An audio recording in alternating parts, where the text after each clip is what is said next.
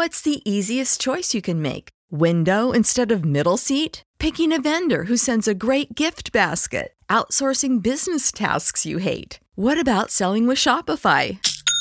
Whether you're selling a little or a lot, Shopify helps you do your thing, however you cha-ching. Shopify is the global commerce platform that helps you sell at every stage of your business. From the launch your online shop stage to the first real-life store stage, all the way to the did we just hit a million orders stage. Shopify's there to help you grow. Whether you're selling scented soap or offering outdoor outfits, Shopify helps you sell. Wherever and whatever you're selling, Shopify's got you covered. Sign up for a $1 per month trial period at shopify.com/try. Go to shopify.com/try now to grow your business, no matter what stage you're in. Shopify.com/try. When you need mealtime inspiration, it's worth shopping Kroger, where you'll find over 30,000 mouth-watering choices that excite your inner foodie. And no matter what tasty choice you make, you'll enjoy our everyday low prices, plus extra ways to save, like digital coupons worth over $600 each week. You can also save up to $1 off per gallon at the pump with fuel points. More savings and more inspiring flavors make shopping Kroger worth it every time. Kroger, fresh for everyone. Fuel restrictions apply. Hi, folks. Welcome to another episode of Film Study. This is Ken McCusick, and we're here for part two of that discussion of the offense against the Dolphins. Anytime you have a 56-point game, it is a fun topic to talk about the offense. And then we add to that the presence of Cordell Woodland, my good friend, and it becomes that much more fun. And if you didn't listen to that first episode, there is so much good football in that. Cordell had lots of very interesting points. We found, almost like an echo in the chamber sometimes about things, but also lots of great thoughts about the receiving core, about Lamar Jackson's big day. And I think this is stuff you want to revel in. So go download that now. Maybe even before you listen to the second pod, unless you're in your car, just go ahead and listen to the second pod now. But anyway, Cordell, great to have you again. Appreciate you having me, Ken. Always a good time to talk some good football, and the Ravens are playing a lot of good football these days. Yeah, sure are. So normally we start off the second show with the offensive line, if that's okay. Yeah. I mean, the offensive line, I thought you definitely got to mention them.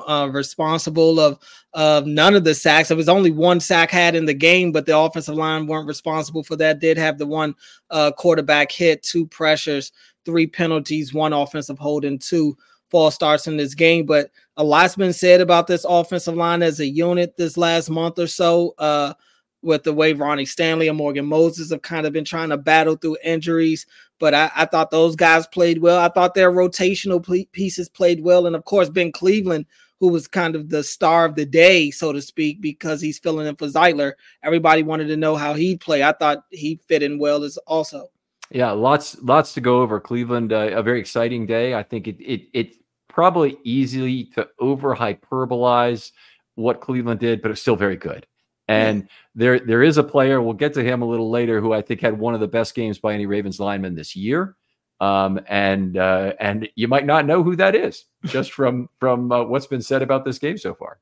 Yeah, I mean, it's definitely a lot to get into with this offensive line. And I feel like talking about the O-line, you have to kind of start with Ronnie Stanley, because all eyes are always on him and what he's been able to do. And he's been scrutinized a lot this year, and probably rightfully so. I mean, Ronnie hasn't played good football this year, but I do think that rotation with him and Patrick Mekari on the left side of that line has helped him. I think the same for Morgan Moses and Daniel Faalele. That rotation, I think that's helped Morgan Moses as well. But with Ronnie Stanley, what type of game did you see from him against the Dolphins? Yeah, so it was his best game of the season. Now, he only played 37 snaps, so you kind of have to take that with a grain of salt, because that's maybe 60% of the snaps you would normally play in a full NFL game. But it was a quality opponent in Bradley Chubb, and he was out there for all the time where Stanley was, I believe. He might have missed 1 or 2 snaps at the end.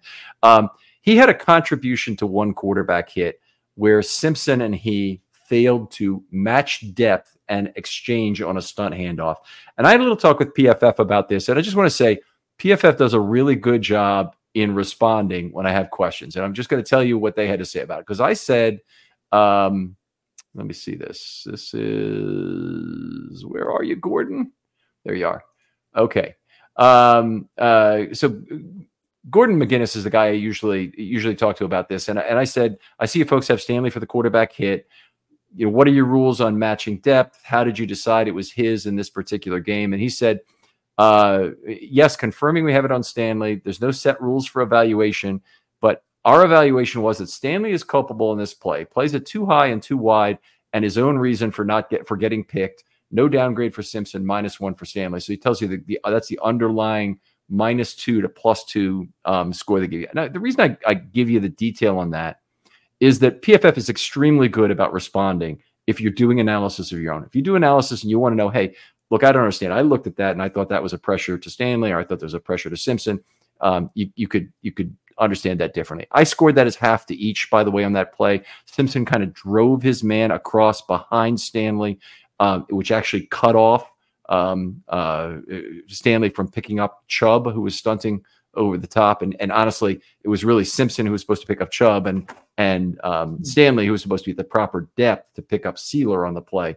That didn't work out. I gave it half to each of them the way it worked out. But I do understand PFF's way of doing it, and I completely respect their judgment. One thing that I have in my system is, when in doubt, usually share the result like this, where there's a lot of question of who had it. And the reason I do that is you will be off by less when you're wrong.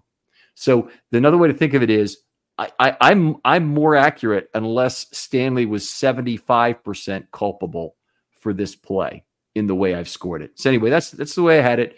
If you feel differently, change the scoring by 1.5 and you'll get a different score in the thing. Stanley, otherwise outstanding game. His only negative event was that play. Had 3 missed blocks, 2 losses at the line of scrimmage. No blocks in level 2, 2 pancakes, made 0 of his 1 pull, had 3 highlight blocks. Stanley really being heady about backside run and pass blocks at the line of scrimmage. Been very effective at blocking one guy and then blocking another, taking 2 guys out of a play. I thought Stanley looked really strong in that game against the Dolphins, and really the last couple of weeks. I continue to say I do think that rotation is helping him, and I talked to him after the game about it, and he said it's helping them be able to try to play at a high level for most of the game, obviously, when they're able to get some of those breaks. So it's good to see that it's helping, because I wouldn't be surprised if we're possibly seeing maybe less of that rotation down the stretch of the offseason. I'm curious to see how John Harbaugh and those guys approach it. Joe D, I'm sure will have a lot to say. Have a lot to say so in what ends up happening. But John Simpson, you mentioned him. John Simpson, who's a guy who has ups and downs. We mentioned one of his offensive holdings early in the game. Probably shouldn't have been a holding. Simpson was the only true starting guard out there today with Zeitler down. What do you think about Simpson's day? Like, to finish off with Stanley, got an A for the game with it was a solid adjustment there for Chubb, but I did want to lay that out there. But Simpson had his 4th consecutive game at the D level as I scored it, and the 5th in the last 6, which has not been a good run. He had a good run early in the year where he's really playing at a better level. Had seemed to have over a stretch of games his penalty problems sorted out. I think he might have gone 4 or 5 consecutive games without a penalty, and that was the longest streak of his career, by the way, of doing that. He's had a huge problem with this. As it's turned out, he's basically had just as many penalties here as he has in Las Vegas. I think that's a big disappointment to the Ravens, who really wanted to reduce that penalty level from 1 every 98 in Las Vegas in his first 3 seasons there to something better than that, because they had to look at that as untapped value in John Simpson, because otherwise he's a pretty solid pass blocker. He's a decent run blocker. He has some balance issues, but just basically speaking, not a bad guy to pick up off the street as a guard, and that's effectively what happened. He was released by Las Vegas, and they picked him up, and it's ended up being, I think, real value for the Ravens to have a solid starter in there for this year. I'll talk a little bit of his scoring, but how do you feel about just in general the Simpson acquisition? Yeah, I think it's been a plus for them. You look at it initially, it seemed like it was a competition between he and the rookie Saleh, and I think Saleh pretty much played himself out of that competition, to be honest with you. And so they needed that veteran presence. I think we were hoodwinked by Harbaugh. I think basically he said, we need to convince Simpson that he needs to work very, very hard to win this guard spot and basically get over the excuses about the penalties would be my guess. And I've heard personally, Simpson's very nice guy. That doesn't necessarily mean how they're internalizing their own excuses is going to make them a better player. But I do think they looked at that and they had to know Saleh was nowhere near ready. Right. Pretty much right away, because we certainly know in the preseason, and then all of a sudden, Simpson will get his chance next week. I think they pretty much knew early on, and we'll see. Saleh's a developmental lineman. Maybe he still ends up being something, but this wasn't the case this year, obviously. No, definitely wasn't the case this year. And look, Simpson's been there for him. He's been reliable. At least he's on the field. That's half the battle in itself, just being able to show up to game day. So it's good. And one of the issues he had coming out of Vegas, he talked to us about in the during training camp, was his confidence. He had confidence issues, and that doesn't seem to be the case for him right now. At least he's not playing mistake-free football, but at least he's doing everything fast, and that's all you can ask for. Yeah, he's cleaned up some things about his game. I'll get to that in just a second here, but the offensive hold was kind of ticky-tack. Without that holding penalty, he would have had a B on the game. So it made all the difference in terms of his grade for this. Shared quarterback hit with Stanley was his only pass rush event, so that's positive. He did get run out of one pressure by Lamar, so he basically gave up a pressure. Lamar scrambled for positive yardage. I ding him on his adjustment for that, so he did lose his adjustment for the game because of that. 6 missed blocks, 3 of those losses at the line of scrimmage, 9 out of 11 on pulls. That's a big improvement from last week when we got only 1 point on 5 pulls versus the 49ers. So Simpson has been very much up and down in terms of his pulls this year, but this was a good game, and it's nice to see that as we approach the most important games of the year. Let's talk about the guy next to him, the man in the middle, Tyler Linderbaum. I remember one of his big highlight plays was on that Justice Hill 3rd and 16 screen. He did a really good job blocking in space, getting out there, pulling, but Tyler Linderbaum, no bad snaps, no penalties. Pretty good day for him, I would imagine. No bad snaps is good. He did actually have a penalty, and I know he wasn't charged with the penalty in the game book, but he forgot the snap count, and everybody else moved. And that's usually a good indication that it's on him. But Stanley did pick it up. They called it on Stanley. Yeah, I charged it to Linderbaum. So he didn't have any other negative events other than that, though. Missed 2 blocks. One of those was an L2NB. The other one was a very tough case. A level 2 no block, that means. And that's not a real serious problem. But then he was also beaten on a very tough block where he's reaching back to the backside with the left tackle and left guard both pulling. So what that means is he's got to block out a very flat angle back towards that left side. And he wasn't able to get Chubb on that play. Didn't turn out to be a pressure, but it was a 0 on the play for him. Tough 0 is what I'm telling you. 3 blocks in level 2, 1 out of 1 on his pulls. No pancakes, no highlights. Gets his 5th A of the season. His advancement as a pass blocker, great to see him, by the way, pass blocking again well this week. Had a very tough week against the 49ers last week. But he looked better this week. And his advancement as a pass blocker, along with Stevens, has probably been the biggest single advancements we've seen from players this year. I know everybody thinks Tyler Linderbaum was great last year. He wasn't. He had a really lousy pass blocking rookie year. He looked too small to play the position, and now he's playing exceptionally well as a pass blocker and in general, and now he's on the verge of potentially making a Pro Bowl this year, whether it's as voted in or as an alternate. What do you think has been the big adjustment for him, like you said, as a pass blocker? What's been the biggest addition to his game? So there's been a couple of things, and the first thing I'd say is he's just bigger this year, and you and I both saw that in camp. Is just he's probably weighs 15 pounds more than he did last year. He's probably carrying that weight well in terms of being stronger as well. But the other thing that he's been much better at this year than he was last year is being more aware on stunt pickups and on when he's getting a defender crossing the face of the guard into him. He's aware of that more quickly and knows what to do with it.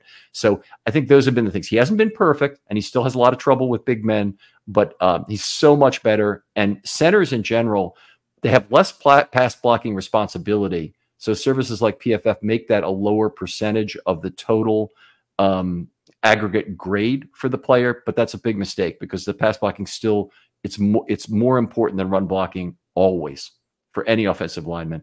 and they've got to be good at it. So what we've seen from him, I think the two things I would point to is the picking up stunts and blitzes better, and the picking up end up being a little bigger.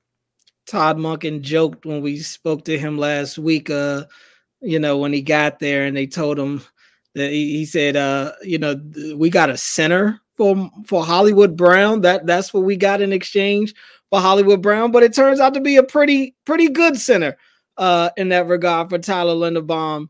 And look, if you're going to draft a center in the first round, you'd imagine he better be pretty good. And I think Linderbaum is showing that. Everybody raves about his leadership.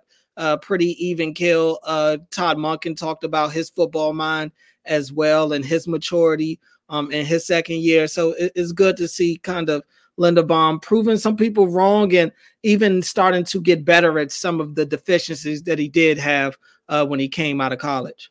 Yeah, I don't think he's really given up too much downfield to be the better pass blocker either, which is really one of the nice things. Is he's just had an exceptional run blocking year last year in terms of getting out front of plays. I think he's still able to do that. And, with an offensive lineman, that's going to degrade slightly over time. So his mobility is. So I'm very hopeful that his will continue at a new weight level for several years, certainly for his first contract, let's put it that way. And we'll see if he becomes a cornerstone player for the Ravens. I think he could be.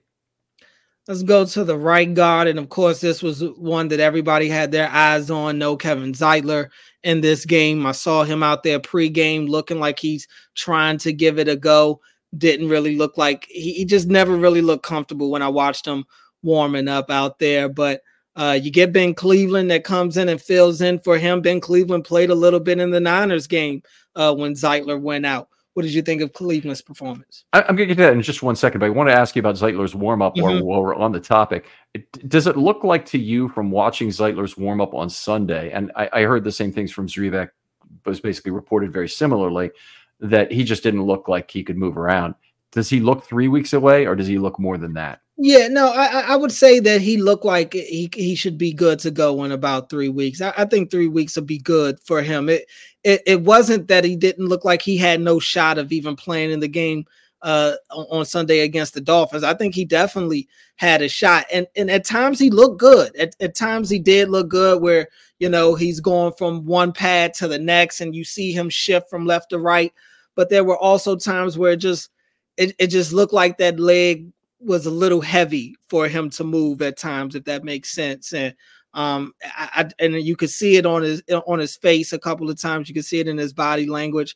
But I do think that this is a situation where I'd be surprised if he's not out there in the divisional round. Okay, that's great stuff. We certainly want to see it. Let's talk a little bit about Cleveland here in this game. Then first start of the season, he did play well, particularly as a pass blocker. He's good. The summarizable stats are always dangerous. Nobody had any pressures in this game. Ball was out quickly. The Ravens gave a lot of good ATS, but to look at Cleveland stats and just say no pressures, no quarterback hits, no sacks, it's too much of a surface thing. There are too few total snaps to get that excited about it. But there were no negative events of any sort in this game. He did miss 6 blocks. He lost 1 at the line of scrimmage out of 6. That's terrific. Most of his problems came wandering into level 2 and not knowing what to do. And a lot of that is stuff that will cost him on a PFF run blocking grade in particular. So if you look at that and you're wondering why was he so different, that's the reason. It's because he really lost points in level 2. One false start was a negative charge. I guess I misstated that earlier. 1 out of 2 on pulls, 2 blocks in level 2. He went really probably about 2 for 6 in level 2 in terms of blocks in this game. No pancakes, no highlights. Got a B for the game, about 4 points short of an A-. Still a great game. I think this does pose a question that will become a very real question after the Steelers game. If Cleveland were to have a similar performance against them, particularly as a pass blocker, what do you think about reshuffling the offensive line before the playoffs, getting Zeitler back at right guard, and Cleveland moves over to the left side? It wouldn't be the worst thing. I've seen crazier things happen, and I do think Cleveland's earned some brownie points with the team, not only with his performance against the Dolphins, but just the way that he's practiced and prepared all year. I think if you talk to John Harbaugh today and ask him, how he feels about Ben Cleveland compared to maybe what he thought in the early part of the year, I think he would say that he's been pleased with the work that Ben Cleveland has put into this point. Not to say that they're not happy with John Simpson, but I don't know if they go in the postseason and just make that type of change. I can't say that I think that they do that. If it was drastic enough, if we were sitting here talking about John Simpson, and he just hasn't been able to get right, and he's it's a glaring issue for them right now, then that'd be a different subject. But I don't know if Simpson is playing bad enough to where it'll cost him his spot in the postseason. Okay.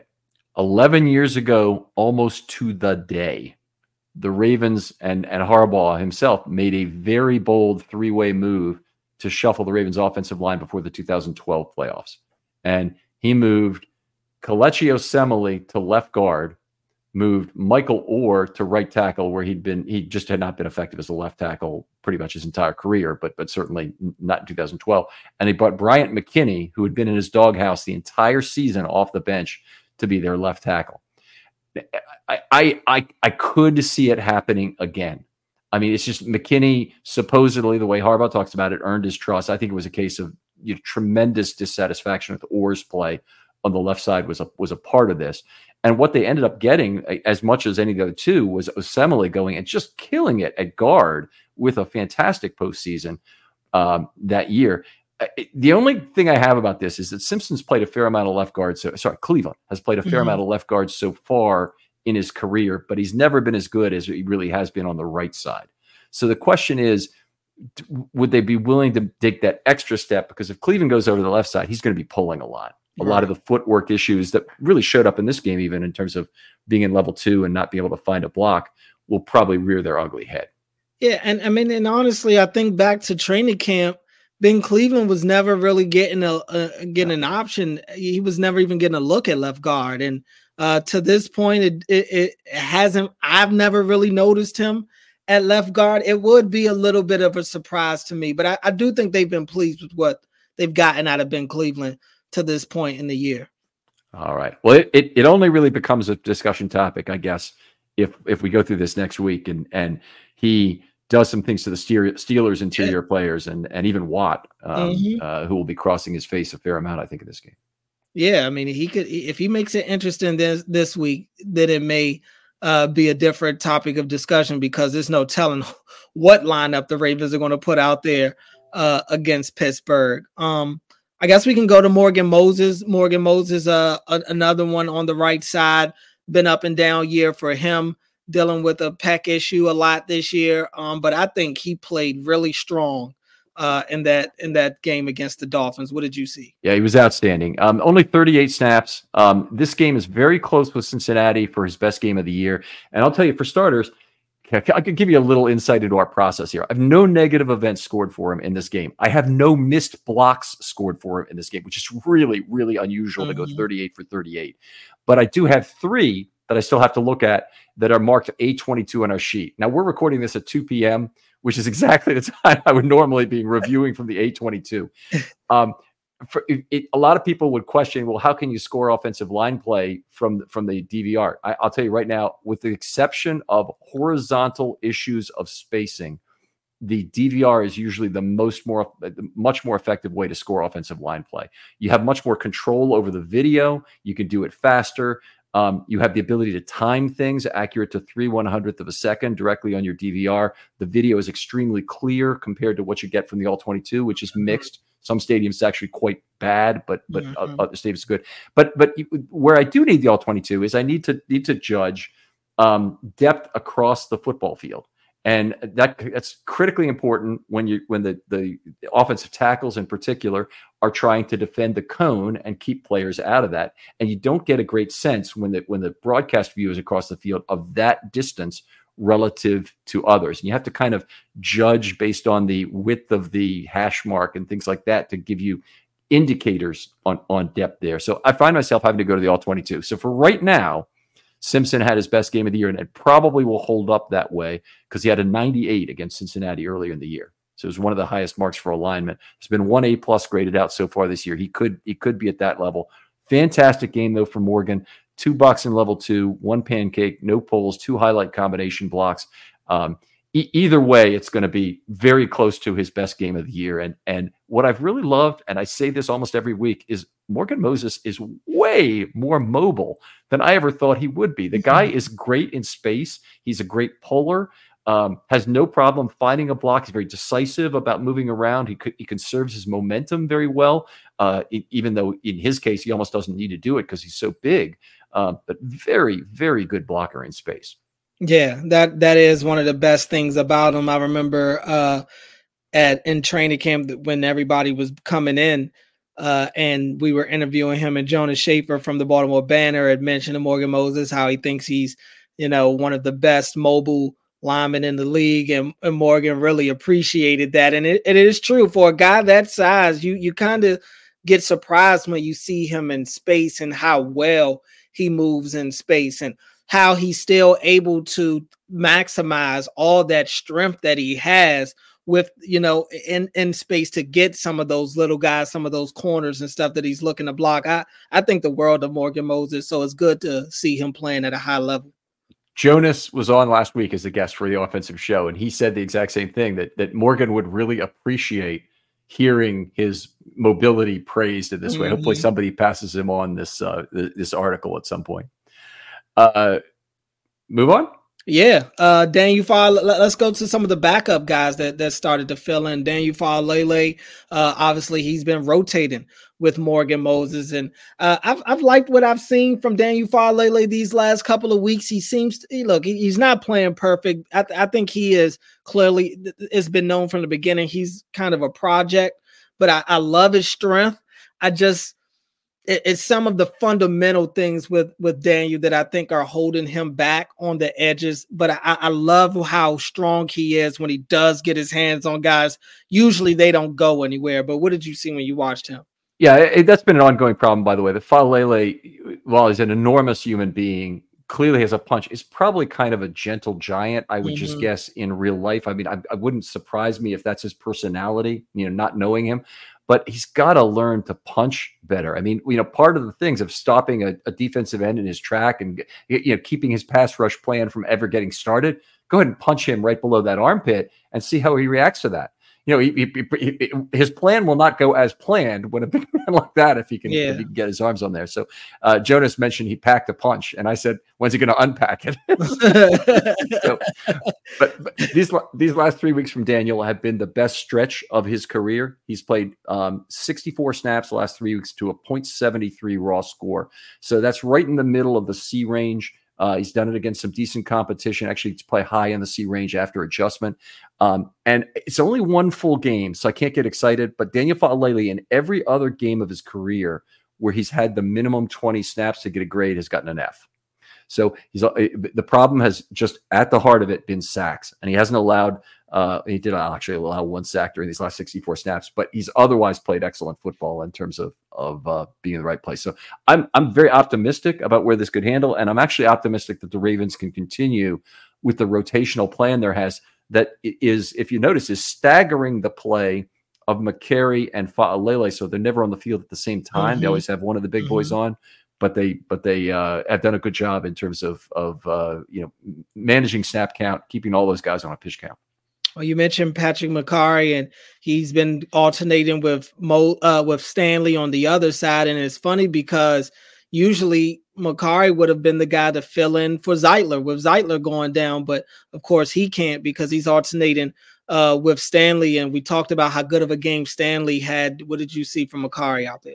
Yeah, McCary, not as good. Gave up one pressure in 16 snaps, missed 2 blocks. It's not enough snaps for a grade. You need 20 for that, but he would have been a C at his grade level based on what he did. It was good. It wasn't spectacular by any stretch. The Ravens are lucky to have a backup that's of a quality like McCary is, but he's also not the guy they want as a starter. I think that's pretty clear, and he's had when bigger, longer pass rushers, in particular, longer pass rushers get a chance at him, that's when he looks his worst. Trey Hendrickson, Myles Garrett, and they can make a lot of guys look bad, but they're also in the division. And so it means you got to be cognizant of having the right player available there. You need a guy. So I think the Ravens, it'll be on their list this offseason to pick up another tackle and it's honestly got to be a tackle who can play on the left side at least adequately. Ideally, you'd pick up a left tackle who can jump right in, play left tackle no later than his second season.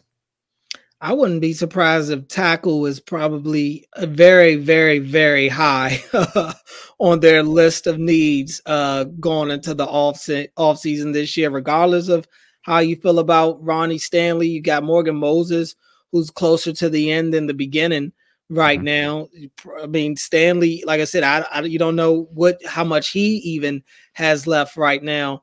But I would imagine tackle is probably very high on their priority list. Right, completely agree. And I think that if you look at it as they've got one guy they might need to replace as early as next year, and one of the reasons they haven't been continually pushing forward the money for Ronnie Stanley is I don't think they know exactly when he's planning to retire, and so they don't want to take the chance on having that come to bite them at an inopportune time.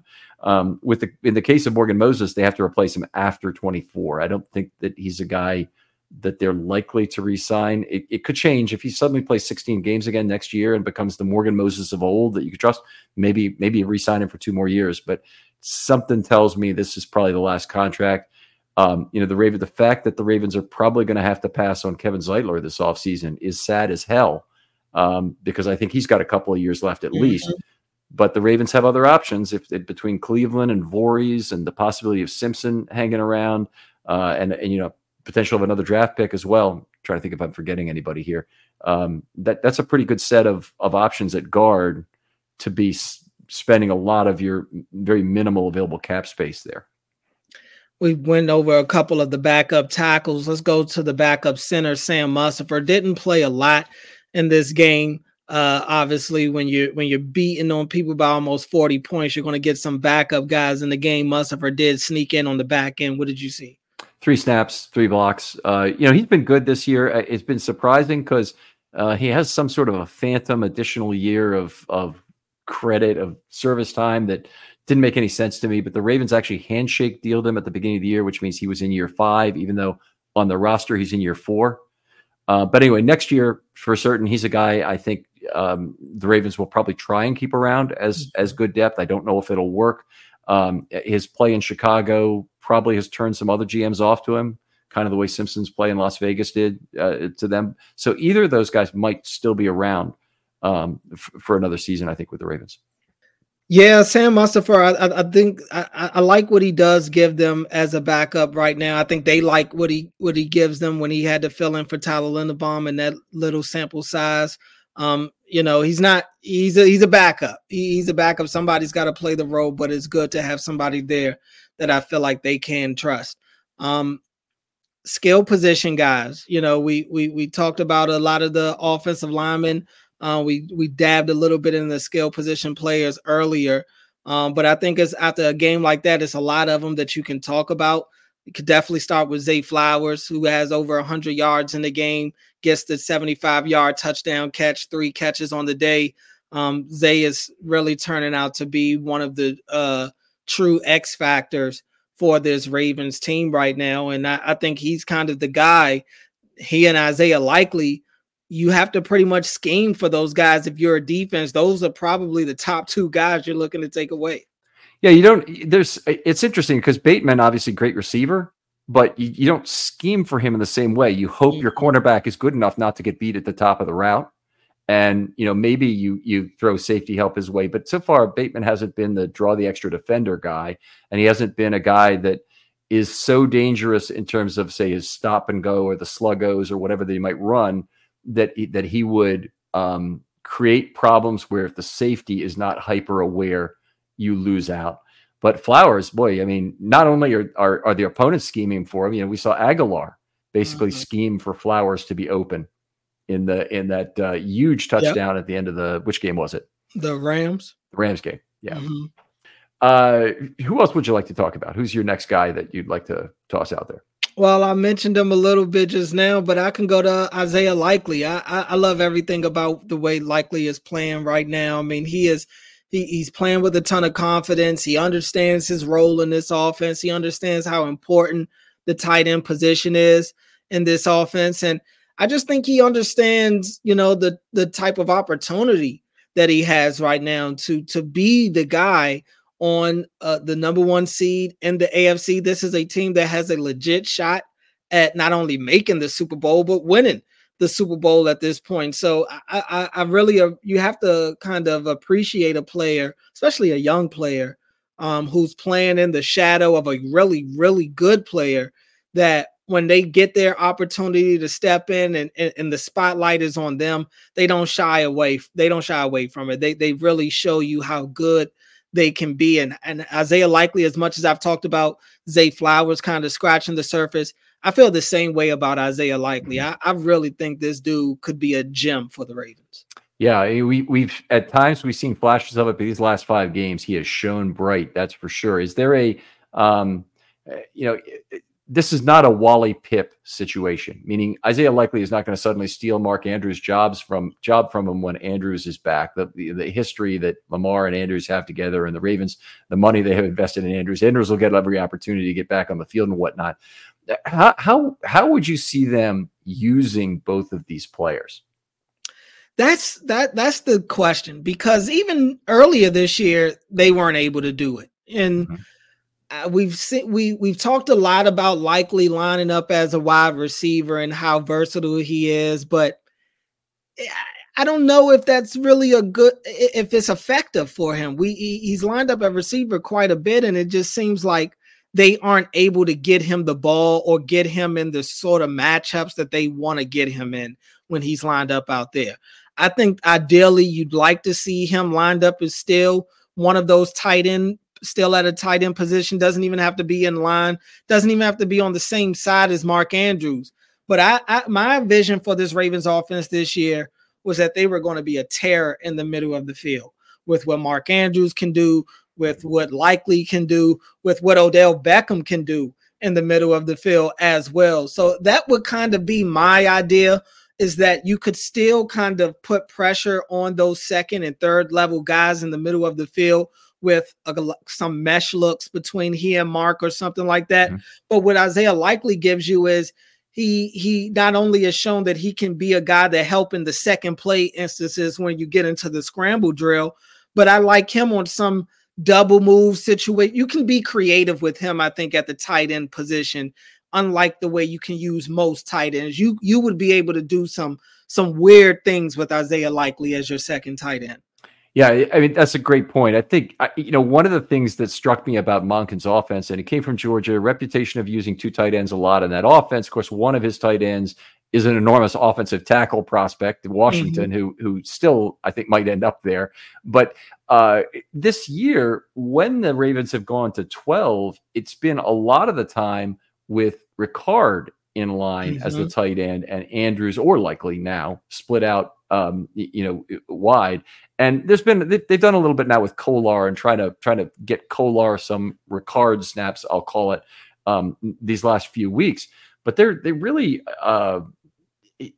they're not. I mean, Monken's offense just doesn't even really seem to be set up to play 3 tight ends, and it just makes things difficult. I guess there'd be some closeout game opportunities where you get Kolar on the field, but that doesn't.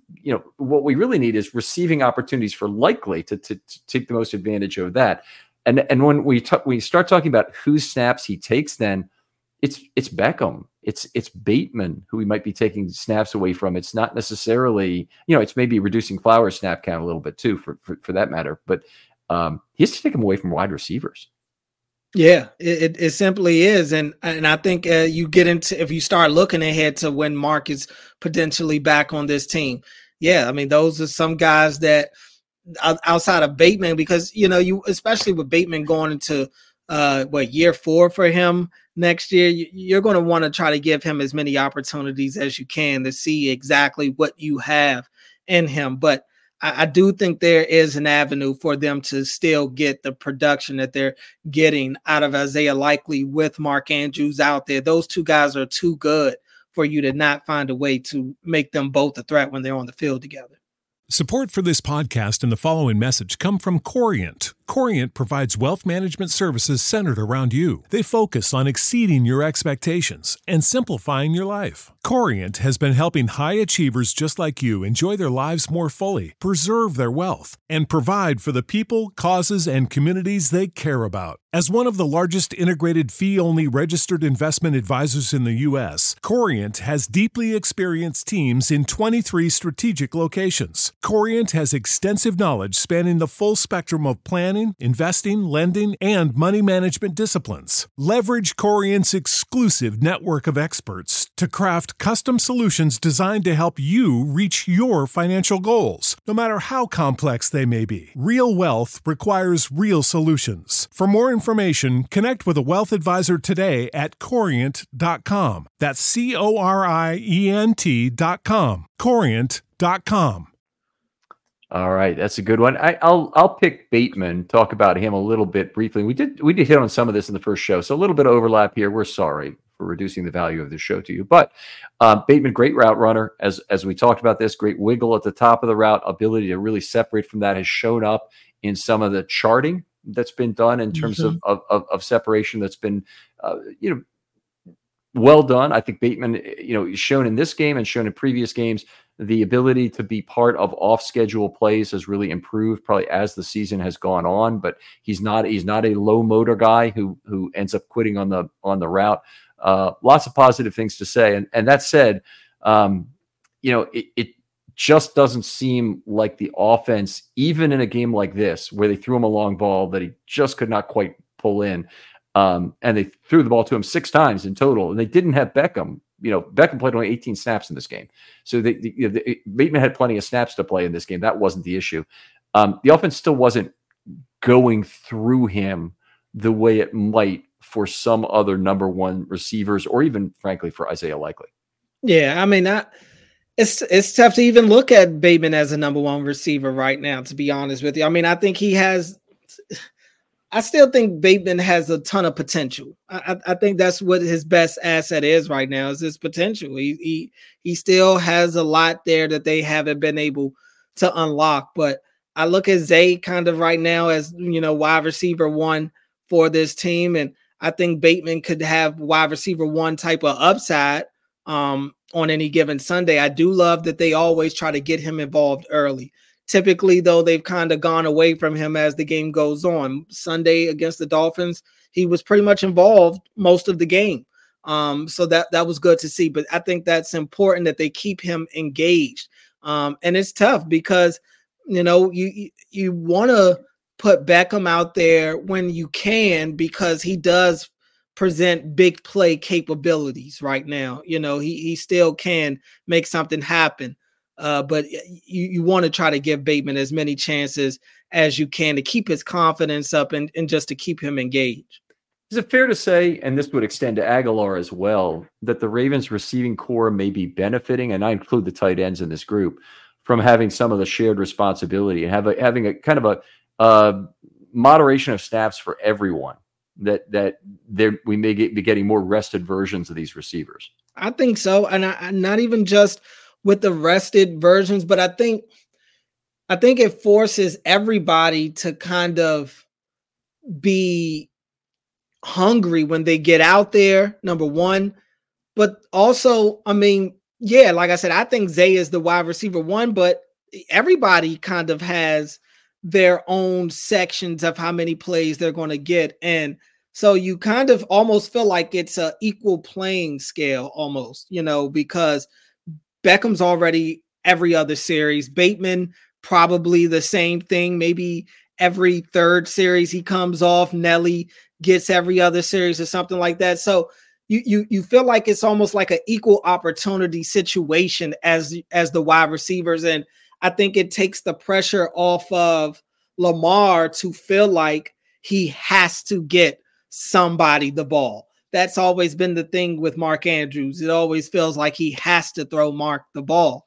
And it's kind of possibly why when Mark's not out there, the passing game looks a little more fluid, because Lamar is spreading the ball around. He's not just locking in on 89. So I think that could possibly be a situation as well for these wide receivers that, everybody's kind of rooting for the other guy.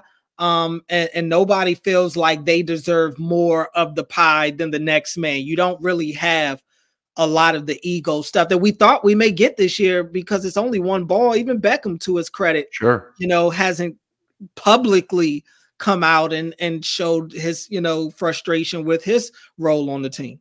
I was just going to ask you that about Bateman, not Beckham. Is Bateman's entering year 3, and in some ways, this was an enormously key year for Bateman because the 5th-year option was out there for the Ravens to pick up at the end of the year. That's not happening. At least I don't see any way. First of all, the Ravens don't really have the money, but second of all, to do it after what we've seen is just not enough. Even if he had a big postseason, I still think it's probably a no. Which means he's going to be entering his last year in Baltimore next year. And it was supposedly after year 2 that Hollywood went and said, look, this offense isn't for me. Basically laying a lot of that at the feet of Greg Roman, obviously, in terms of he wanted to be traded. It took him a year to get it done. But do you have any sense that Bateman has a level of unhappiness that's bubbling under there, that he's just not, he's being good about not being making public? I got to give Rashad Bateman credit, at least publicly, when I speak to him in the locker room, even off the mic. He's in good spirits this year, and that hasn't always been the case for him in the past. He's had his moments to where I think his role on the team or what's going on with him health-wise has impacted his attitude at times. And I think he's been really good about just being as positive as he can be this year. But I'm sure it's got to be in his mind. I'm sure it's got to be in his mind what's going on here. Mark will be back. The Ravens will probably still draft a wide receiver. I would imagine possibly at 2. I wouldn't be shocked with Duvernay. It's multiple guys leaving this team. There's quite a few veterans in that wide receiver room. So it wouldn't surprise me if Bateman felt like the best thing for him is to go and ask for a trade. And hey, maybe that's the best thing for the Ravens. Who knows what they could. Obviously you're not going to get what you'd like to get in return from your first round wide receiver.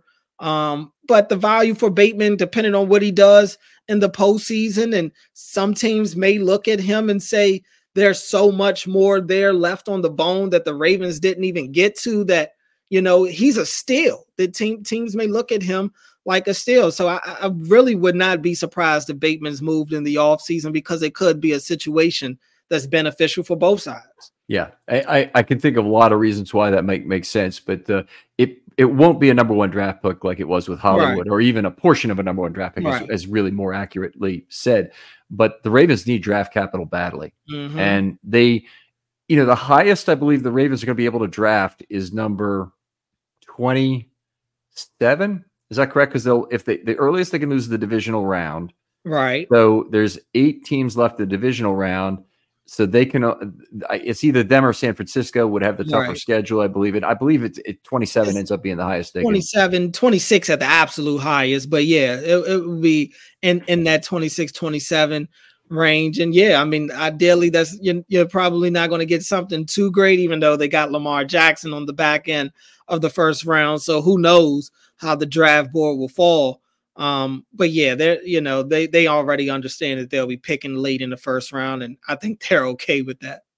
Yeah, I mean, obviously we'd be great if they pick 32nd. That's where you'd like to pick every year. But it's not the place where you get an offensive tackle you need. And if the Ravens are really going to have to trade up in the first round, that'll take some major draft capital. They've only really got one other source, and it's a source I brought up on the show before, but I hate even to say it. But I think that tagging and trading Madubuike is about the only thing that might get them into the middle of the first round, where they might get one of the offensive tackles. They'll get a leftover, but it'll be one of the offensive tackles. There's about 6 in the first round projected in this year. And I don't know how, I don't know if that's a move that they're going to be willing to make unless this tackle is ready to start day one. And will they even have an open spot for that tackle to play day one will also be the question. But a tag and trade for Madubuike, I think the world of Madubuike. Obviously, he's having a heck of a year in his contract year.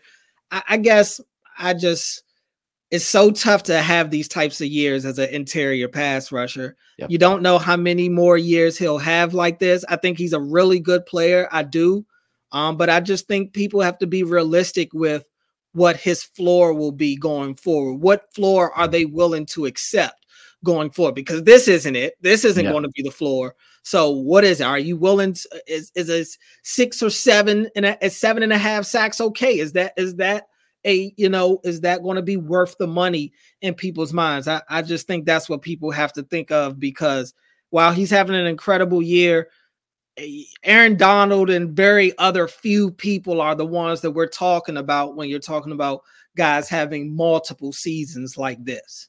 You could completely buy it. And the comment has often been made that his relationship to pressures to sacks is not really as good as a lot of the other great interior pass rushers. And that's certainly true of a player like Donald. Donald has a ton more pressures, ratio to of pressures to sacks. And part of that is just because he's benefited so much from Clowney, Oweh, players like that, and being a Hoover vacuum cleaner in terms of picking up these second man sacks. Yeah, and that's one of the things that I mentioned. Like, I'm not saying that he's replaceable, but you like you mentioned, he's been the beneficiary from Clowney and those guys getting pressure and forcing the quarterbacks right up into the pocket, and that's where 92 is. And look, and I gave him credit for that Niners game. I thought he had a really good game against the Niners, albeit he didn't have a sack, but I thought he still made plays, especially in the run game. I think he's a really good player. I just think that's a position that depends a lot on what's going on around them, and you could arguably get especially with the way Travis Jones is ascending right now. I mean, that could be probably the biggest talking point into why the Ravens may feel like paying Madubuike may not be worth it for them long term. I don't know. Yeah, so Travis Jones being the new 3 tech would be something I'd be completely well. Look, I want to see Travis Jones at 3 tech. Period. I want to, seeing Michael Pierce and Travis Jones together at 1 and 3 is just nirvana, and they've only done that a handful of times this year. They really have not done it. So I would like to talk about another player or two, but we got a few mailbag questions to get to, and naming MVPs 3, 2, 1. Let's maybe talk about Justice Hill before we cut off the skill position players. Yeah, Justice Hill, good job by him showing up in this game. You know, so much said about the loss of Keaton Mitchell this year, but Justice Hill gets 3 carries, 48 yards, 16 yards a pop. That's pretty good. It's helped out by that 41-yard carry that he had, of course. But he also contributes in the passing game, 5 catches, 64 yards, and a touchdown. And this one caught all 5 of his targets at that. Showed some burst, showed that speed element to the offense that they desperately needed. That was the big loss with Keaton Mitchell. That where would they get that type of speed from? And people forget Justice Hill was the fastest back in his class when he was in the draft himself. So I do think Justice Hill is a guy that can give them that type of spark. I still don't know how much you can depend on him consistently having, that amount of big plays in a game. But without question, Justice Hill is somebody that I think that they can depend on. Did a good job getting matchups for him. Those wheel routes, whenever they got him up the right sideline, it's just, that's a perfect matchup. And I mean, he was so separated on those plays. It wasn't a hard choice for Lamar to throw the ball. Good trust being built up. Lamar seeing what he can do after he has the ball in his hands, and particularly on that first drive, which we talked about, is something also that probably gets him some incremental touches that are short of the sticks on money downs that are probably going to serve him well. At least we certainly hope so in terms of what he's done. And kind of nice on Ray Rice Appreciation Day to have a player like Hill put in a kind of a Ray Rice performance. Yeah, it was. It was, especially kind of tipping his hat to Ray on that 3rd and 16. That was very Ray-esque on that type of play, being able to be the back that's there for them in the run game and the pass game as well. That was a big part of Ray's game also. So hopefully he can continue to kind of carry that role for them, because I've always felt like he and Gus play well off each other. Yeah, they really are. They give you 2 different things at the back, and Mitchell gave you a 3rd thing yet. That was an outstanding 3-headed monster. And every time the Ravens have had to replace backs, and we do have a question in the mailbag about this, Let's go to that right now, and because this really gets to replacement backs and what they end up looking like. Brandon Croxton, 5, who's a good friend of the show, been on the show a number of times. You folks will probably notice this. With Dalvin Cook getting waived by the Jets today, do you think the Ravens should look into picking him up as a potential speed threat at running back? He has barely been used this year. I'm going to say no. I mean, I got to see quite a bit of Dalvin Cook with the Jets this year. To be honest with you, I wasn't one of the people kind of shedding a tear about the Vikings moving on from Dalvin Cook. I've kind of felt like he was closer to the end for a while now. He's a big play guy. That's what he was his last couple of years in Minnesota. It's either big play or nothing with Dalvin Cook. And I just think, like I mentioned earlier, the Ravens are a ball handling type of offense. We saw early in the year some of the difficulties between Lamar and Justice Hill with the mesh point and things like that. I just think it's tough to get a running back off the street this time of year and think that they're going to come in and be a contributor in this type of offense. I just think they ask too much of these backs. It's I don't disagree with that as a way. And I think also Dalvin Cook is not really the speed back he used to be. It'd be like saying Le'Veon Bell is a speed back at this point in his career. So I wouldn't be excited from that perspective. But if I am looking at Melvin Gordon and Dalvin Cook, and those are the two players I'm really having to make a choice on about a roster spot because the Ravens are going to keep 3 backs on the team. I'm not sure that I don't prefer Cook to Gordon at this point in their careers. I mean, Gordon he's not a special athlete at this point in his career. I think that Cook is a reasonable alternative to him, but they've already spent the money on Gordon in a way. Yeah. And so you've got the guy here. He's familiar with your system. Played pretty well, I thought, in this last game for what he had as the other team knowing the run was coming and basically being very tough on him. But anyway, I'm a no also on Dalvin Cook, Brandon. All right, so let's go to I'll go to the rest of the questions here, and then we'll get to the MVPs, and we'll call it a day. Brett Hammonds just had a comment here. We love those, by the way. Hit us with your comments. In this game, we saw amazing display of depth by the Ravens. This is why we obsess over the draft, training camp, and the preseason, and the practice squad. All the pieces matter. Great point. Yeah, I mean, great point. And this was the game that you got to see the Ravens' depth in its totality on both sides of the ball. And look, even on special teams, I mean, Tylan Wallace has been really good as a returner since he's filled in. Justice Hill done a good job as a return guy as well. You look at him defensively. I mean, no Stevens, no Kyle Hamilton. Marlon goes down early in this game. That's a huge chunk of the Ravens defense right there. And yet they don't really miss a beat. And then you go to the offensive side, obviously Ben Cleveland coming in for Zeitler. I just think that this was a game where you got to see the Ravens depth on its full, put on full display. Yeah, absolutely. And by the way, if you go back to why the Ravens piled up all those consecutive wins in the preseason, it's defensive depth they did it with. And this year, when defensive depth finally fell apart a little bit on them, they didn't have nearly as much defense in the depth of the preseason. Defensive line, they didn't really have it. They didn't really have it in the secondary either, and they're playing some guys out of position, frankly, to get preseason games done. That makes all the difference. And when anybody who's a gambling expert tells you that the Ravens are about to lose a preseason game, just ask him why and chuckle under your breath as they try and explain their way into that one. Because, all right. Well, great point there. We appreciate that, Brett. Moving on, at Sad Ravens News says this. His title is Not Worried About Cornerbacks. At Sad Ravens News. It's an interesting one. How real are the last 2 weeks? How do they project themselves into it against a desperate Steelers team with a history of causing devastating injuries? This is sad to our guys. How does Ronnie look since Jacksonville? I assure you my Twitter handle is tongue-in-cheek. Start us off. Yeah, I mean, I would say the last 2 weeks are real. I look at them as real. Going to San Francisco, beaten, in my opinion, was the best team in the NFL at that time. And I mean, not just beating them, but they beat them bad. They beat them down in San Francisco. That means a lot. I think that means a lot. And even if you want to go further, the Rams game meant a lot to me.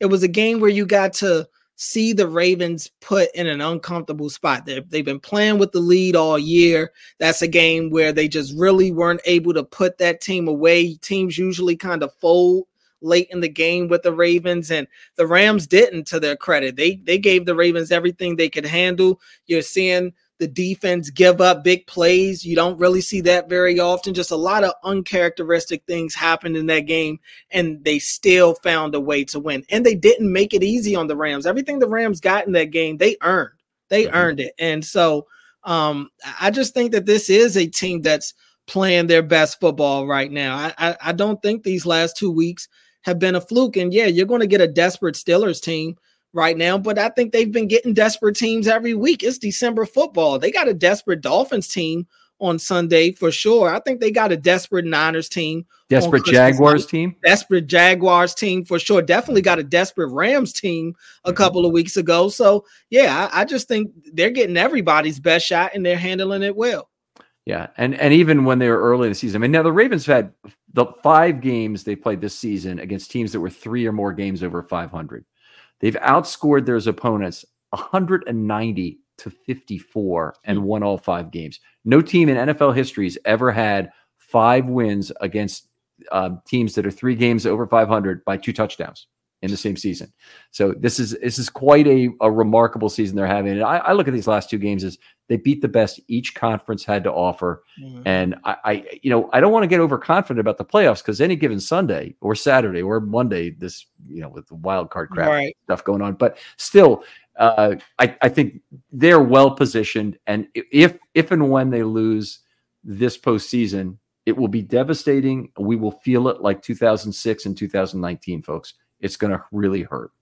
Yeah, it's definitely going to hurt because they look so good right now. They look so good right now. And you haven't really seen them look weak or look like a team that doesn't belong. If the Ravens lose, you would imagine it'll either be because they hurt themselves, right? Or, some team was just as hot as they were. I just don't see a team coming out there and just beating up on the Ravens. It just doesn't usually go that way. They may shoot themselves in the foot at some point, and maybe that it turns out to be the thing that hurts them. But right now, the way that they're playing, I just don't see another team better.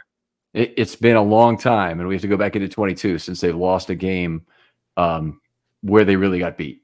Where they every single game this season. I mean, I think it would be worse for the team. I always kind of scoff when a team says maybe that loss was the best thing for us, when they're talking about competing for the Super Bowl or whatever. But this is a Ravens team. I'm happy they're not 16-0 right now, going into a Steelers game where they feel like they have to win it to be undefeated. Yeah, I'm really happy about that. Anyway, I got one more question here. It's from Mark at Mark the Ravens, Mark B. Redding. How unique is Lamar's ability to run left or right and make a throw? Usually it's death to right-handed quarterbacks. That's what I always say, to bail left. But Lamar appears to have a unique ability to make throws on the run left and right. I'll just take it really quickly. He resets his feet very quickly. He is extraordinary in that regard. He also has good upper body torque that you see from Mahomes and some other quarterbacks, and throws at other odd angles. Flacco had none of those. He only really he wanted to throw the ball overhand, strong overhand motion, not a sidearm guy. Incredible Frankenstein-like feet. He had trouble resetting. And for that reason, we got used to seeing literally the 2 extremes in the National Football League of right-handed quarterbacks moving left and what they could do and what they could not do. Yeah, I mean, Lamar, he does a lot of the things he does are things that you're not supposed to do. But when you are as athletic as he is and gifted as he is, you can do some of those things. And like you said, I mean, we saw it on the play where the touchdown is where he, shifts his feet and resets his stance. I mean, he does it so quickly, and you talk about his torque.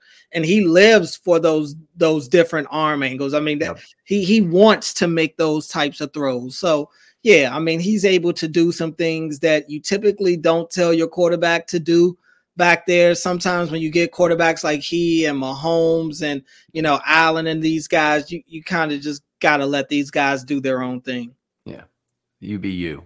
All right, real quick, 3, 2, 1 on MVPs. Who's your number 3 guy? My number 3 guy, this is just offense. The offense right? only, yes. This is just offense. I'm gonna go with I'm gonna go with Justice Hill. I thought Justice Hill played really good in this one, made some splash plays early. I mean, that 3rd and 16 play for sure is at the top of the list, but they go back to that wheel route later on in the game, gets the touchdown on that, has the big play on the ground as well.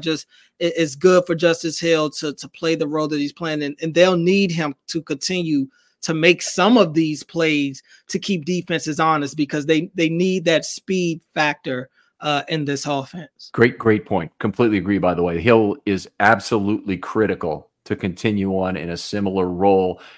He won't have necessarily the same success as he did in this game. Right. But, we've also left out that the return he had on the kickoff to start the second half. I mean, that almost put the game away by itself. It did.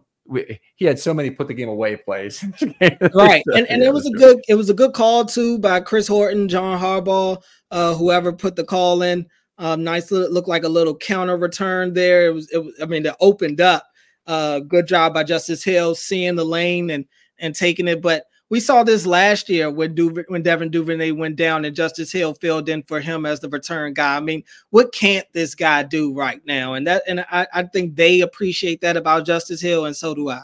Great contract this time. He's my number 2 guy. So who's your number? I'll go. My number 3 guy is Flowers. Great game, by the way, and just a little more limited context than Hill, or he could have easily been number 2. Isaiah Likely could have been number 3 as well.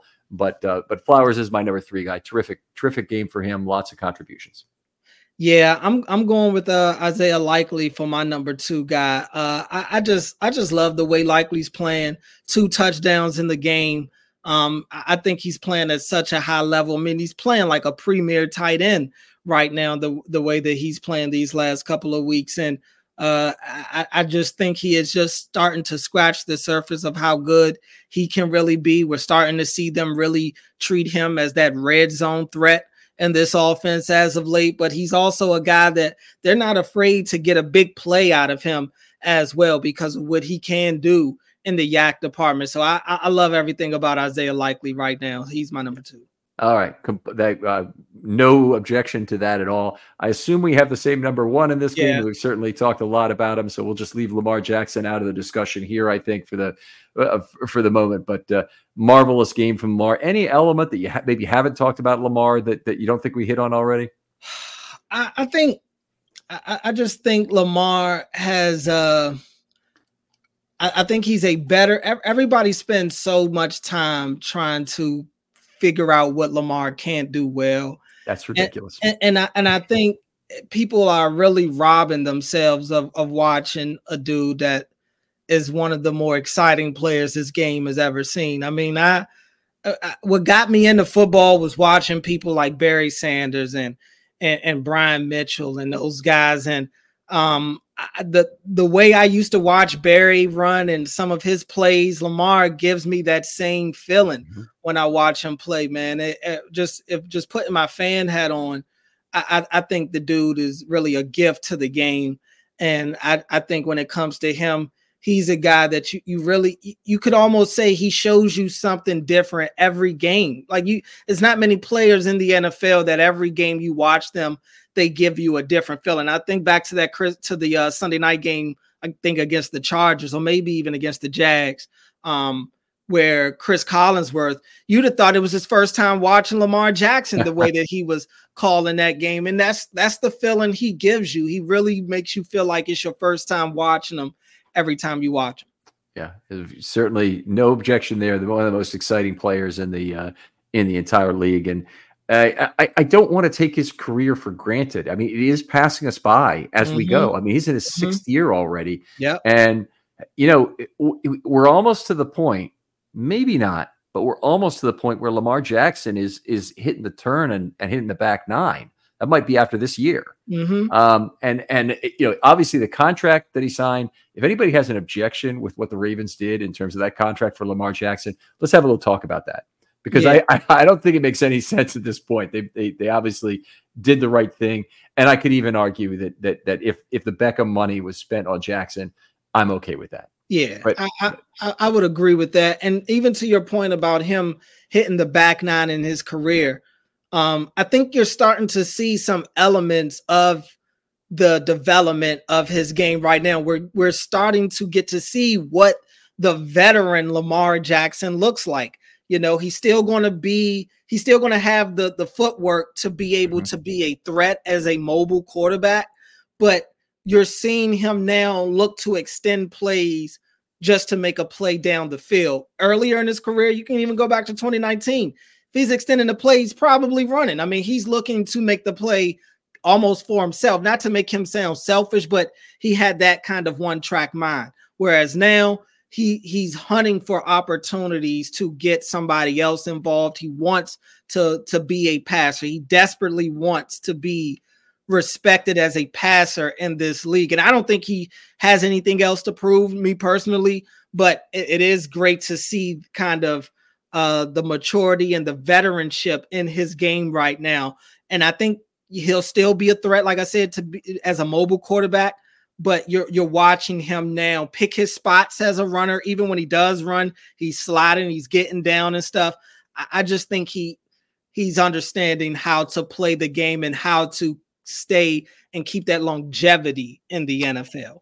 Yeah, I certainly hope you're right about that. There's a guy who comes on the show once in a while, hasn't been on this year so far. Dearly miss him. Coach Evans of Sip to Tally Films. I don't know if you've run into him on Twitter, but outstanding. What he said fairly early on in Lamar's career is when Lamar Jackson starts to lose his speed, and his speed has waned a little bit already, but when Lamar Jackson loses speed, he'll be Russell Wilson instead. And I think we found this year that's not necessarily a good thing. And so we still have to be reasonable. But Wilson's been in the league about 12 years now, something like that. Yeah, he's in the back end. Yeah, but the point is he's played good football for a long time. And if the Ravens, if Lamar is as good as Russell Wilson was for the rest of this second contract of his, the Ravens will get tremendous value out of what's happened. So anyway. Yeah, Lamar's worth every penny and then some right now. He's going to end up winning his second MVP. And it doesn't I don't think it's being talked about enough, just the fact that he is living up to this contract. It was so much put on, about whether or not the Ravens should give him this money. And we've seen so many times of players having great contract years. And for Lamar, he wasn't able to even make it leave with a great taste in people's mouths because the last 2 years he's been hurt this time of year. Yeah. But we're used to seeing guys put on great years to get paid. And then when they get paid, it doesn't have the same effect. Well, Lamar has been able to show you just how important winning a Super Bowl is to him. His message has been the same since draft night, and talking to him after the game on Sunday, he is laser focused on winning a Super Bowl. Yeah, and folks, it is not too early by mid-February to discuss whether or not Lamar Jackson is a Hall of Famer. If he wins the Super Bowl, he has got all of the foreground scenery he needs with 2 MVPs, changing the game the way he has, winning a Super Bowl. It's going to be a matter of then accumulating some of the background scenery, as Bill James used to call it, in terms of the Hall of Fame of some longevity statistics and some other things. But it'll never be about the pure stats with him. It's about how he makes every other player on the field better. Yep. So anyway, Cordell, always a tremendous pleasure talking football with you. Thank you so much for taking roughly 2.5 hours here to talk football with me. Tell folks all about your show on 105.7 and anything else you're working on. Yeah, appreciate you having me, man. Always a good time to talk some football with you. You can follow me on Twitter and Instagram at Cordell Woodland. You can catch my show, Shaking It Up Sports, on 105.7 The Fan. I'm on weeknights on The Fan. You can also listen to my show on the Odyssey app. You download the Odyssey app and search 105.7 The Fan. You'll find my show on there as well. Also, I do the Winning Drive podcast with my co-host Rita Hubbard, who's also on 105.7 The Fan, co-host of the Glenn and Rita show. We do our podcast. We put out about 2 to 3 episodes a week. So wherever you get your podcast from, you can find the Winning Drive. All right. Outstanding stuff, Cordell. Make sure you give him a follow there. If you listen to Ravens interviews, you will pick up on Cordell's voice fairly frequently, asking some of the really good questions to get out there. And there are some inane questions still asked at some interviews, but Cordell won't be one of those guys, that's asking how important are home playoff games to us. It's you'll get meaningful questions from Cordell. That's one of the things I really love about him as a fan of the team and for him as a reporter of the team and a beat guy. But Cordell, anyway, thanks again for coming on. Other folks out there, if you'd like to be on a Film Study Short, hit me up. DMs are always open on Twitter. I want to hear from you. This is the time of year I'm meeting new people for draft content for the off season, for other off-season shows that still get produced on a very regular basis on this podcast. So appreciate any ideas you might have. I'll get back to you very quickly. Cordell, thanks again for coming on. Thanks, Ken. And we'll talk to you next time on Film Study. You know how to book flights and hotels. All you're missing is a tool to plan the travel experiences you'll have once you arrive. That's why you need Viator. Book guided tours, activities, excursions, and more in one place to make your trip truly unforgettable. Viator has over 300,000 travel experiences to choose from. Everything from simple tours to extreme adventures and all the niche, interesting stuff in between. So you can plan something that everyone you're traveling with will enjoy. Real traveler reviews give the inside scoop from people who've already been on the experiences you're considering. So you can plan with confidence. Free cancellation helps you plan for the unexpected. And 24/7 customer support means you can travel worry-free. Download the Viator app now and use code Viator10 for 10% off your first booking in the app. Find travel experiences for you. Do more with Viator. When you need mealtime inspiration, it's worth shopping Kroger, where you'll find over 30,000 mouth-watering choices that excite your inner foodie. And no matter what tasty choice you make, you'll enjoy our everyday low prices, plus extra ways to save, like digital coupons worth over $600 each week. You can also save up to $1 off per gallon at the pump with fuel points. More savings and more inspiring flavors make shopping Kroger worth it every time. Kroger, fresh for everyone. Fuel restrictions apply.